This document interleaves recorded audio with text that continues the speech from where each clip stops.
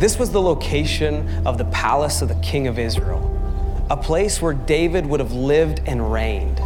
It was impressive, a place that offered luxury and power. It's here where David thought his walls were too high and his guards were too strong for his sin to find him out. This palace was a place where David thought he could hide from the consequences of his sin. But there is no hiding from an all-knowing God.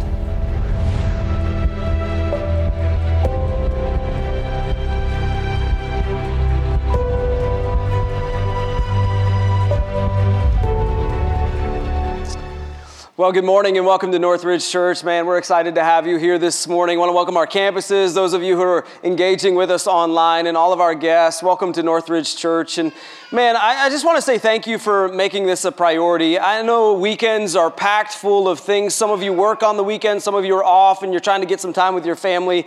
And man, I just want you to know that we don't take it for granted that you show up or you log online with us every single week. And so thank you for doing that, and welcome to Northridge Church. And over the last 5 weeks, we've really been diving into the life of King David.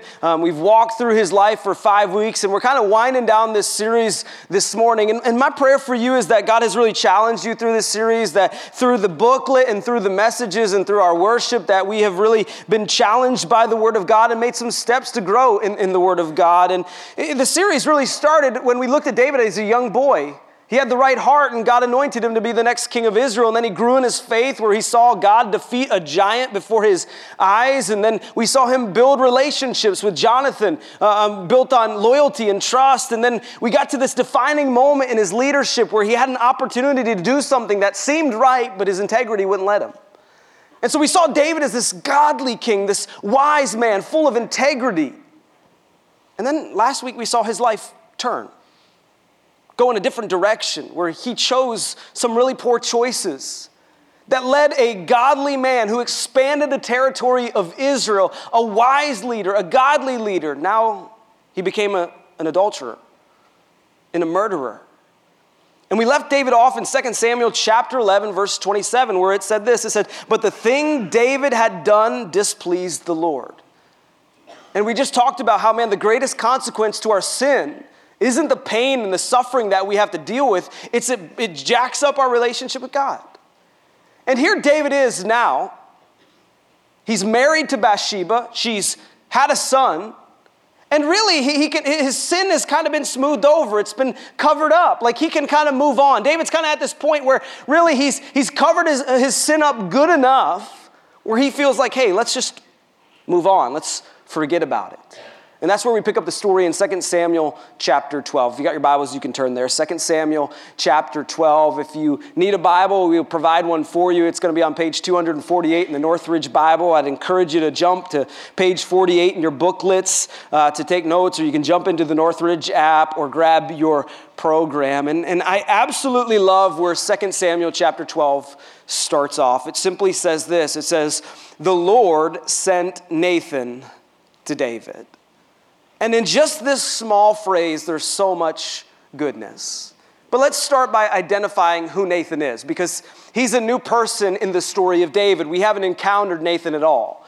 And so who is this Nathan guy? Well, Nathan is a prophet. And a prophet is just simply a person who receives a direction from God, who receives word from God, and then delivers it to the nation, delivers it to people. But not only is Nathan a prophet, but he's also a royal advisor to King David. King David and Nathan had a strong relationship, because there was many times where Nathan would come to the court of David, and David would seek Nathan's advice. He was one of the king's advisors. And I love this part of the story because it says the Lord sent Nathan to David. Now remember where David is right now. David's living in the midst of his sin. He's covered it up. He's killed Uriah. Uriah's dead. You don't have to worry about it coming out anymore. He's married Bathsheba. They've had a son, and David has kind of moved on from his sin. Let's just kind of forget about it. I'm the king, okay, no big deal. It's behind us. But it wasn't behind God. And what I love about this beginning is God loved David enough to send someone to him. And God loves us enough. And the first thing I want you to understand is that God pursues us even when we don't pursue him. God chases after us even when we choose to consciously go the other direction. I mean, how easy would it have been for God to look at David in the midst of his sin, in the midst of cheating, in the midst of killing someone and say, you know what, David? Let's see how your life pans out without me. Hey, David, well, you know what? You make your choices. You go that direction. I promise you, there comes a point where you come back. But that's not how God works. Even when we run from God, even when we reject God, even when we want nothing to do with God, the amazing thing about God is his love still pursues us, even when we're not worth pursuing. And that was David. I mean, you see this as David. He's walked away from God. He's rebelled against God, and God still chases after him. And I want you to know something this morning. You see, God's pursuit of us is solely based in his love for us. And I think it's hard for us to really comprehend God's love because it's completely different than any type of love that we experience here on earth. Because our love for people is based on conditions. You do this for me, you've earned my love. You make me happy, you've earned my love. But God's love is so different. It's unconditional. It doesn't matter who you are, what you do, if you follow the rules or you don't follow the rules. God just straight up, no matter who you are, what you do, he just loves you. And there's no sin too great, no baggage too heavy that gets you out of God's love. In fact, this is what the Bible says about this in Romans chapter 8. It says this, who shall separate us from the love of Christ? Shall trouble or hardship or persecution or famine or nakedness or danger or sword? For I am convinced that neither death nor life, neither angels nor demons, neither the present nor the future, nor any powers, neither height nor depth, nor anything in all of creation will be able to separate us from the love of God that is in Christ Jesus our Lord. And all the church said, Amen. Amen. It just goes on this laundry list of things that cannot and will not separate you from the pursuit of God's love for you. And some of you this morning, you think you can outrun God in the pursuit of God. Like, hey, I'm just going to live a bad enough life where God gives up on you. Bad news. It will not happen. He'll still chase you down no matter the choices that you make. And here David is, the living example of that. A murderer, an adulterer, and God is still chasing him after him, and he sends Nathan to him. And this probably wasn't a normal day for David. Probably David didn't recognize anything was different. Because there was often times where Nathan would come into the court of David and seek justice for somebody. He did this probably on a regular basis. And Nathan starts by telling David a story. It says this, it says, when he came to him, he said, there were two men in a certain town, one rich and the other poor. The rich man had a very large number of sheep and cattle, but the poor man had nothing except one little ewe lamb he had bought. He raised it, and it grew up with him and his children. It shared his food, drank from his cup, and even slept in his arms. It was like a daughter to him. Now the traveler came to the rich man, but the rich man refrained from taking one of his own sheep or cattle to prepare a meal for the traveler who had come to him. Instead, he took the ewe lamb that belonged to the poor man and prepared it for the one who had come to him. And so Nathan tells David this story. It says there's two men, a rich man who has a lot of cattle, sheep, and there's this poor man who has this really awkward relationship with this lamb.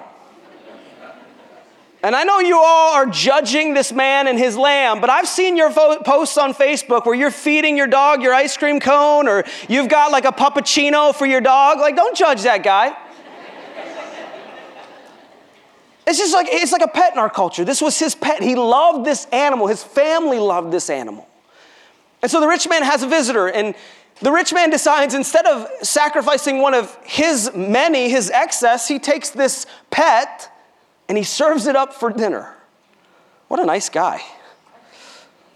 And David hears this story and he responds. It says this in verse 5. It says, David burned with anger against the man and said to Nathan, as surely as the Lord lives, the man who did this must die. He must pay for the lamb 4 times over because he did such a thing and had no pity. And you can see David as he's listening to this. Maybe he's sitting on a throne. Nathan's telling him this story. And you can see David's anger even coming out. And even in the midst of David's sin, he projects righteous anger. He says, hey, I don't know who this was, but they must die. And not only die, but they must pay 4 times over the cost of that little lamb.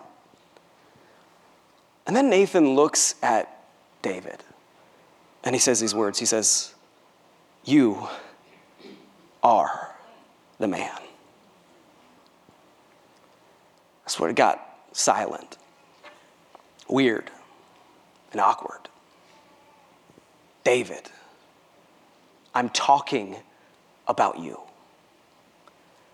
What a powerful moment. And I want us to understand 2 things, really at the beginning of this story. The first thing I think we have to understand with our sin is sin must be confronted.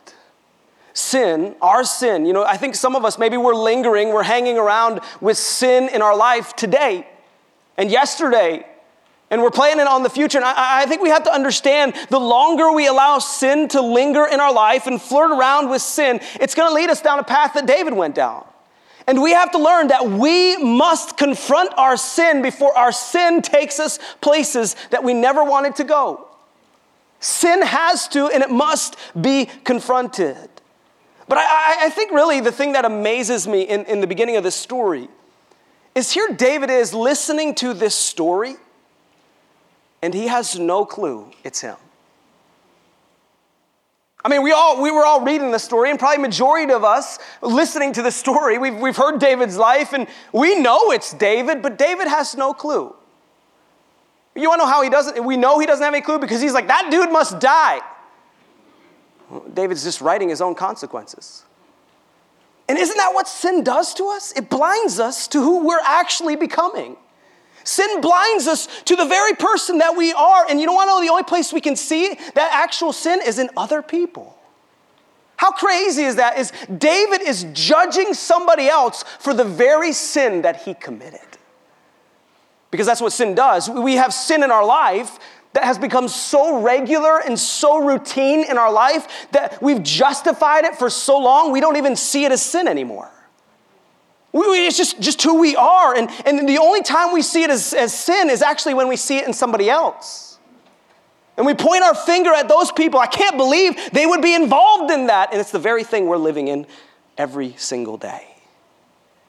Sin blinds us to who we're becoming. And here David is, blinded to the man he is. He doesn't see it. And I just have a question for myself and for all of us this morning that I think we need to ponder on and really take serious is, what sin have you become blind to? What sin in your life has become so regular and so routine, you've justified it for long enough that, hey, you just don't see it anymore? And maybe this question you can't even answer yourself. Maybe it's someone you have to ask in your community group or someone who knows you very well, who has an intimate relationship with you, and you say, hey, do you see any sin in my life that I'm blind to? Because you might not even be able to see it because David couldn't see it. He needed a Nathan to call it out in him. David, you are that man. But Nathan wasn't done. He says this. He says, this is what the Lord, the God Israel says. I anointed you king over Israel, and I delivered you from the hand of Saul. I gave your master's house to you and your master's wives into your arms. I gave you all of Israel and Judah. And if all of this had been too little, I would have given you even more. Why do you despise the word of the Lord by doing what is evil in his eyes? You struck down Uriah the Hittite with the sword and took his wife to be your own. You killed him with the sword of the Ammonites. Now therefore the sword will never depart from your house. Because you despised me and you took the wife of Uriah the Hittite to be your own. And now Nathan does something really strategic. Actually, God does something through Nathan very strategic.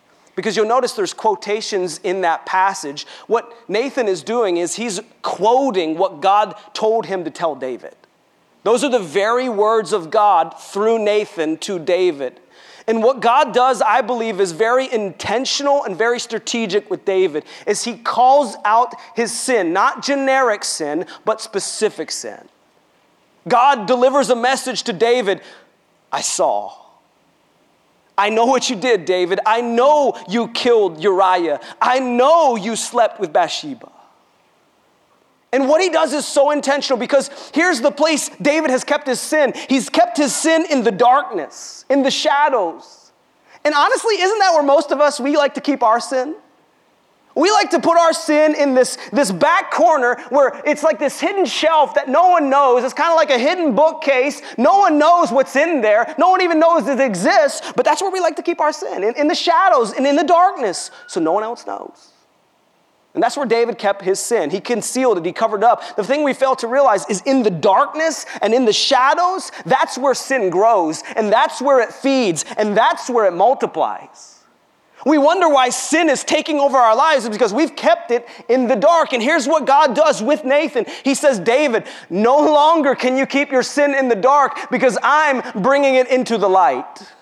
And here's the reality of sin that we have to understand is sin desires darkness because it fears the light. Because in the light of Jesus Christ, sin falls and sin is destroyed. And I'm telling you today, some of you have kept sin hidden in your life for years. For years. No one else knows because you've kept it in the shadows of your life. And I'm telling you, if you leave it there, it's going to rot you from the inside out. It was to David. And maybe this morning is God speaking to you just like he spoke to David, where he says, hey, you can keep it there. But now I'm giving you opportunity as you walk out of here to confess some sin that you've been hiding. Because look what happens once David's sin is called out, he recognizes he can't hide it anymore. And this is David's response. Verse 13, it says this, then David said to Nathan, I have sinned against the Lord. Right here is where healing begins in David's life. And some of you want healing over your sin, and God's saying, hey, I'm ready and I'm willing to heal. You just got to come clean with what you've been dealing with. You got to get it out of the shadows. Stop hiding because your sin is feeding there. It's multiplying there. Come and bring it to the light because at the light and at the cross, I paid for it and I've given you victory over it. And notice what David says. I've sinned against the Lord. And I think those words are strategic because David didn't say, I've sinned against Uriah. He didn't say, I've sinned against Bathsheba. He said, I sinned against God and God alone. I've displeased the Lord. And this must have been a powerful moment in David's life. Maybe he fell to his knees and he broke. And Nathan responds to his words. Nathan replied, the Lord has taken away your sin. You're not going to die. But because by doing this you have shown utter contempt for the Lord, the son born to you will die. And so Nathan looks at David in his breaking moment. He says, David, God has taken away your sins. Let's just pause there for a moment.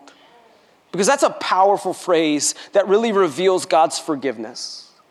And maybe this morning you feel like you're like David, where you've done something so great, you wonder if God is capable of forgiving you. And I'm telling you, the Bible says that he is faithful and just to forgive you. And here is a murderer.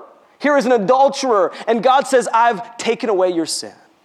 And I think for some of you, to overcome your sin, the first thing you got to do is allow God to forgive you. And then because God forgave you, you got to learn to forgive yourself. Forgive yourself of the choices you've made. And God says, I've taken away your sin, David. But I think there's something about the theology of forgiveness that we have to understand here. Because I think for many of us, we believe that once God forgives me, I can it's just kind of, let's leave it alone. It's not that big of a deal. We can move on from it. But Nathan says, the Lord has taken away your sin. You're not going to die, but David, you still have to face the reality of your consequences. You see, forgiveness doesn't void consequences. Just because God is faithful and just to forgive you doesn't mean you don't have to face the reality of the choices that you've made. And Nathan says, hey, you got to understand, David, you made your bed, now you got to sleep in it. Galatians chapter 6, it says this, do not be deceived. God cannot be mocked. A man reaps what he sows. Whoever sows to please their flesh, from their flesh will reap destruction. Whoever sows to please the Spirit, from the Spirit will reap eternal life. And we see this truth all throughout Scripture. Just to name a couple persons in the Bible, Adam and Eve, they disobey God. And guess what? God kicks them out of the garden. He says, you can't stay here anymore. Moses was told to speak to a rock. He decides to strike the rock. And because of those decisions, God doesn't allow him to enter the promised land. I mean, just in Samuel, we talked about a king named Saul. Saul chose not to obey God fully. And guess what? God said, you can no longer lead the nation of Israel. Our sin always comes with consequences. And just because God is faithful and just to forgive us doesn't mean we don't get to face the reality of those consequences. And so here David is having to face those consequences. Verse 15, it says, after Nathan had gone home, the Lord struck the child that Uriah's wife had become to David, and he became ill. David pleaded with God for the child. He fasted and spent the nights lying in sackcloth on the ground. The elders of his household stood beside him to get up from the ground, but he refused. He would not eat with any food. He would not eat any food with them. And on the seventh day, the child died. And here David is seeing his consequences in real life. And I want to pause here because I think it'd be easy to think for many of us that some of you this morning have had a miscarriage or you've had a child that you've lost. And I want you to understand that when you lose a child, it doesn't always mean that's a result of sin in your life. That's not always the case, but in this story, it is. And here David is, and I said last week that we can choose our sin, but we don't get to choose our consequences. That's God's job. And I want to take a step further. I want to go a little bit deeper into that, because at the end of the day, we can't choose how and who our sin hurts. We don't get to choose the who and the how of our consequences unfolding. And if we step back and we look at how David's sin has impacted so many people's lives, let's start with Uriah. Uriah was a good man, a man of integrity, and now he's dead. Not only him, but men who fought with Uriah in that battle are now dead. Think about Bathsheba, the scars and the bruises that she's had to deal with walking through this ordeal, and now her firstborn baby son is dead. And in Scripture, it says that the sword would never leave David's house, that there would be calamity on his house. And this isn't just the here and now. This is generations to come. This led to generations of David's life being impacted by his sin. It led to a divided kingdom in Israel. I mean, this is just the beginning of the consequences David had to face. And it should remind us all that sin is serious and we have to take it seriously, or it will take us places that we never wanted to go. And so as I read the ending of this story, it really led me to this place where I was like, what do I got to do in my life to not become David in this moment? And I think there are strategic things that we can do in our life, biblical things that we can put in our life to keep us from walking down the same path David walked. And I want to give you 4 this morning. The first one is this. It's simply accountability. Giving others permission to call out your blind spots, our blind spots. Now, I'd ask you this morning, do you really have accountability in your life? Have you given people, not a large group of people, but a small group of intimate relationships, and you've given those people permission? They know you. They know your struggles. Have you given them permission to when you go down a road you're not supposed to go, or when you're getting close to going down a road you're not supposed to? They have permission to call you out and to stop you from going down that road. I wonder if David in his life right now in this season we're talking through had accountability. We know when he was with Jonathan, he had a strong relationship, but Jonathan was gone. I wonder if David, as the king, had accountability in his life to say, David, you can't go down there, and I won't let you go down there. I wonder how many poor choices we could save in our own lives if we just had people that we've given permission to stop us before we get too far down the road. We all need accountability. But then secondly, I would say we all need to learn confession or confessing, admitting our sin. And this is a little bit of an awkward one. It's a little bit weird to tell people the things you're struggling with. It's not easy because there's this giant that faces us, this giant called pride, and our pride tells us if they really know what I'm involved in, will they still love me? If they really know who I am, will they still accept me? And I just want to ask you a question, because I think a lot of people, the love that you receive from people, they love the fake you, not the real you. And I wonder how many of you are tired of people loving somebody or who you are that you're really not. Man, it wouldn't be great if people could love you for who you really are and the things you struggle with. But we never give people the opportunity to do that because we fake it until we make it. We act like everything's okay. I don't struggle with anything. I read my Bible 27 times this morning. And I honestly believe in our culture today, and in the church today, something like honesty should be kind of really important, but I think a lot of us, we're afraid to be honest. And people love the fake me, and they never get to really engage with the real me. And I think that happens through confession, being open and honest with people in your group, people in your hey, I'm struggling with this. Will you help me? This is what the Bible says about it. James chapter 5, it says, therefore confess your sins to each other and pray for each other so that you may be healed. And so there's two types of confessions going on. There's one, we confess our sins to God because he's the one we sin against. God, forgive me. I've displeased you. But then secondly, it says we confess our sins to others. That's weird. I know in our culture that's weird.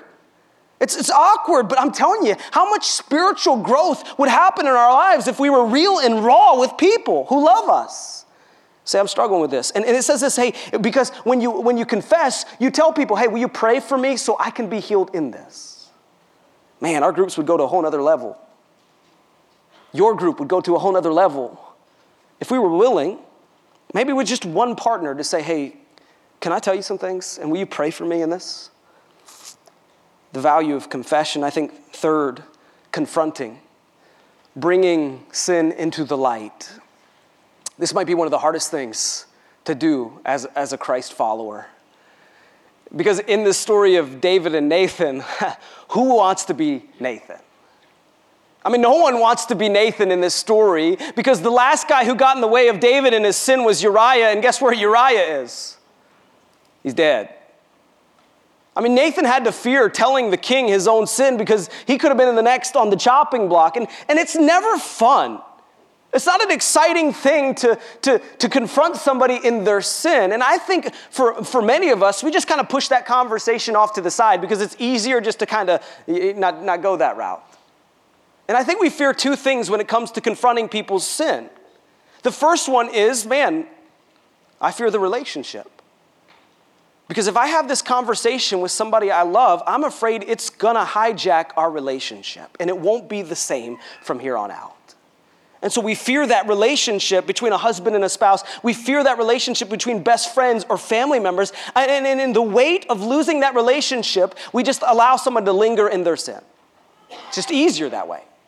I think the second thing we fear when confronting someone's sin is that they're just going to turn their finger and point all of our sins out. They're going to get defensive. It's so much easier just to push off that conversation. But what I love about the Bible is it gives us steps. It gives us strategic steps on how to confront somebody's sin.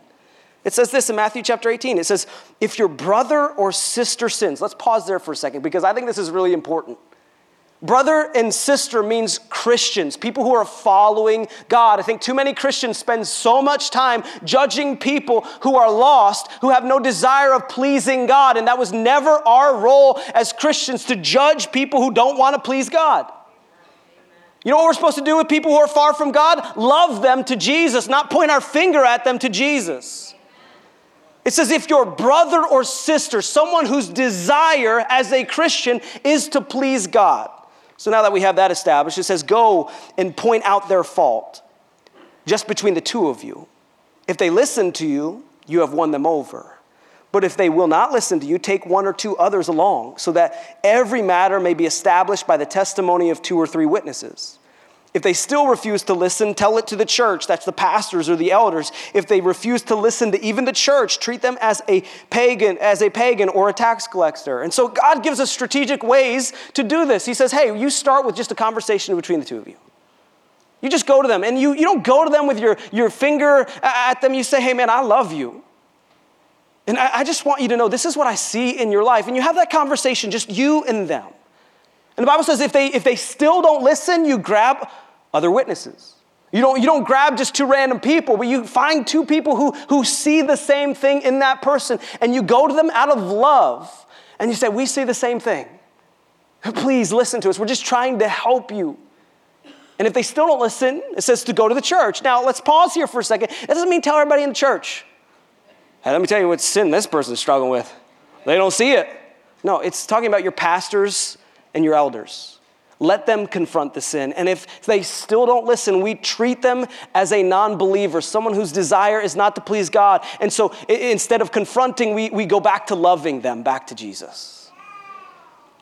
So confronting, not an easy thing to do, but there's a biblical process to it. And really it leads to the fourth thing. Accountability and confession and confronting all lead to this last step, which is called repentance. This is the goal, turning from our sin. You see, a lot of us, we confront people because we don't want the spotlight on us and our sin. And so we point our finger at everybody else because we don't want anybody to recognize and see our sin. But the goal of all these things, the reason why you put accountability in your life, the reason why you confess your sins to others, the reason why you confront people in their sin is for the sole goal to restore that person's relationship back with God. From the very beginning, that was the purpose with David. God sent Nathan to David for one reason and one reason only. It was so that he would turn away from his sin and that their relationship would go back to what it used to be. And man, we look at this story, and as we wind down this series, I don't want us to miss one crucial point at the end of David's mess up. Because this is one of David's worst moments in life. I mean, can you imagine if someone wrote a book about the worst moment in your life and published it for everybody else to read? Yikes. And this is the worst moment in David's life. And what I love about God and this story is God is the only person who can take our worst, our terrible, our sinful moments and use them and redeem them for good. And I want to show you how God does this. Because while David was messing up, God was pursuing him. And not only was he pursuing David, thousands of years ago, God in David's worst moment was pursuing you and me. You might say, well, how? Well, let me show you. Matthew chapter 1. Matthew chapter 1 is the genealogy of Jesus. It's that part of the Bible where we kind of just like to glaze over because we can barely pronounce the words and they make no sense to us. So we just kind of say, hey, let's get to Jesus in Matthew chapter 2. But there is so much goodness, and we can't skip past parts of the Bible because they're all perfect and flawless with power behind them. And let me show you what it says in Matthew chapter 1, verse 6. It says this, and Jesse, the father of King David. David was the father of Solomon, whose mother had been Uriah's wife. You see, what God did is he took David's worst and he redeemed it to become God's best. Because what he did through David, the cheater David, and the murderer David, is he brought him together with Bathsheba. And through their line came the King of Kings and the Lord of Lords, King Jesus. And I love that God can take a sinful man like David and he can bring the one who would overcome all of our sins in Jesus. And man, some of you think, man, I've messed up too big, Drew. You don't understand what's in my past. I don't. And I don't pretend to. But I know what was in David's past. And I know God used David to bring my Savior to this world, to die on a cross, to pay for all of our sins.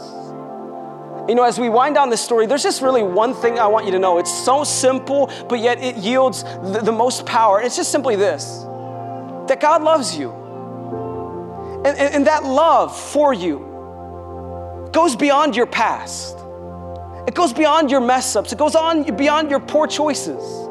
You can sin and keep sinning and keep sinning and keep sinning and keep sinning, and God will still love you.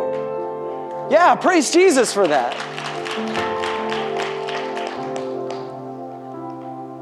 Man, thousands of years ago, God was pursuing you. He was pursuing you. He was thinking of you as he planned to bring the Savior of the world.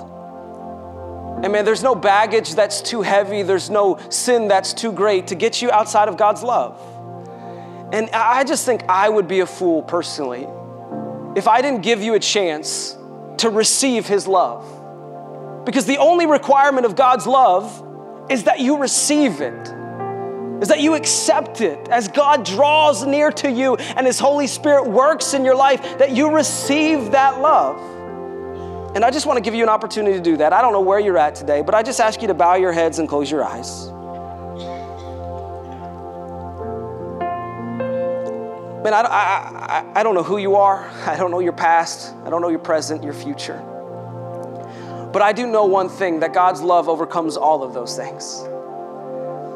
And maybe you're here today and you're running from God, and maybe this is your opportunity to accept the love of Jesus Christ. And it's really simple. You don't have to do anything crazy. You just have to say a prayer and believe it in your heart. And I want to lead you through that prayer. It's simple as this. God, I'm a sinner. I'm broken, God. And my brokenness comes from my own choices. I've sinned against you. But I believe that you overcame my sin at the cross, and you rose again on the third day to give me grace and freedom from my sin. And so today, God, I want you to be my forgiver and my leader. I want you to become my Savior, my Master, my Lord. And I believe if you prayed that prayer and you meant it in your heart, God will honor that prayer. And I would just challenge you to do one thing. I'm not going to ask you to do anything crazy, stand and raise your hands or do a dance. We're not going to do any of that. I'm simply just going to ask you as you leave here this morning that you would tell somebody. Tell somebody of the decision that you made. It could be your community group leader, the person who invited you, the person who's sitting next to you. You can write on your connections card if you want to kind of keep it quiet. Just write Jesus on your connections card. Give us your name and information, and we will give you some resources to walk with Jesus. We will surround you with the right people. But don't leave here today without telling somebody you made that decision today. Let me pray. God, thank you that you love us. And there's nothing that we did to earn that love, God. In fact, we don't deserve that love. But yet you still give it to us freely. You give it to us even though we mess up constantly. We make poor choice after poor choice, but you still offer us that love that isn't conditional. It's not based on our merit or our choices. It's just there, always. And so God, I pray that you'd remind us as Christians of that love. That although we fail and we fall short, you still are there to pick us up and love us. And we just praise you for that in Jesus' name. Amen.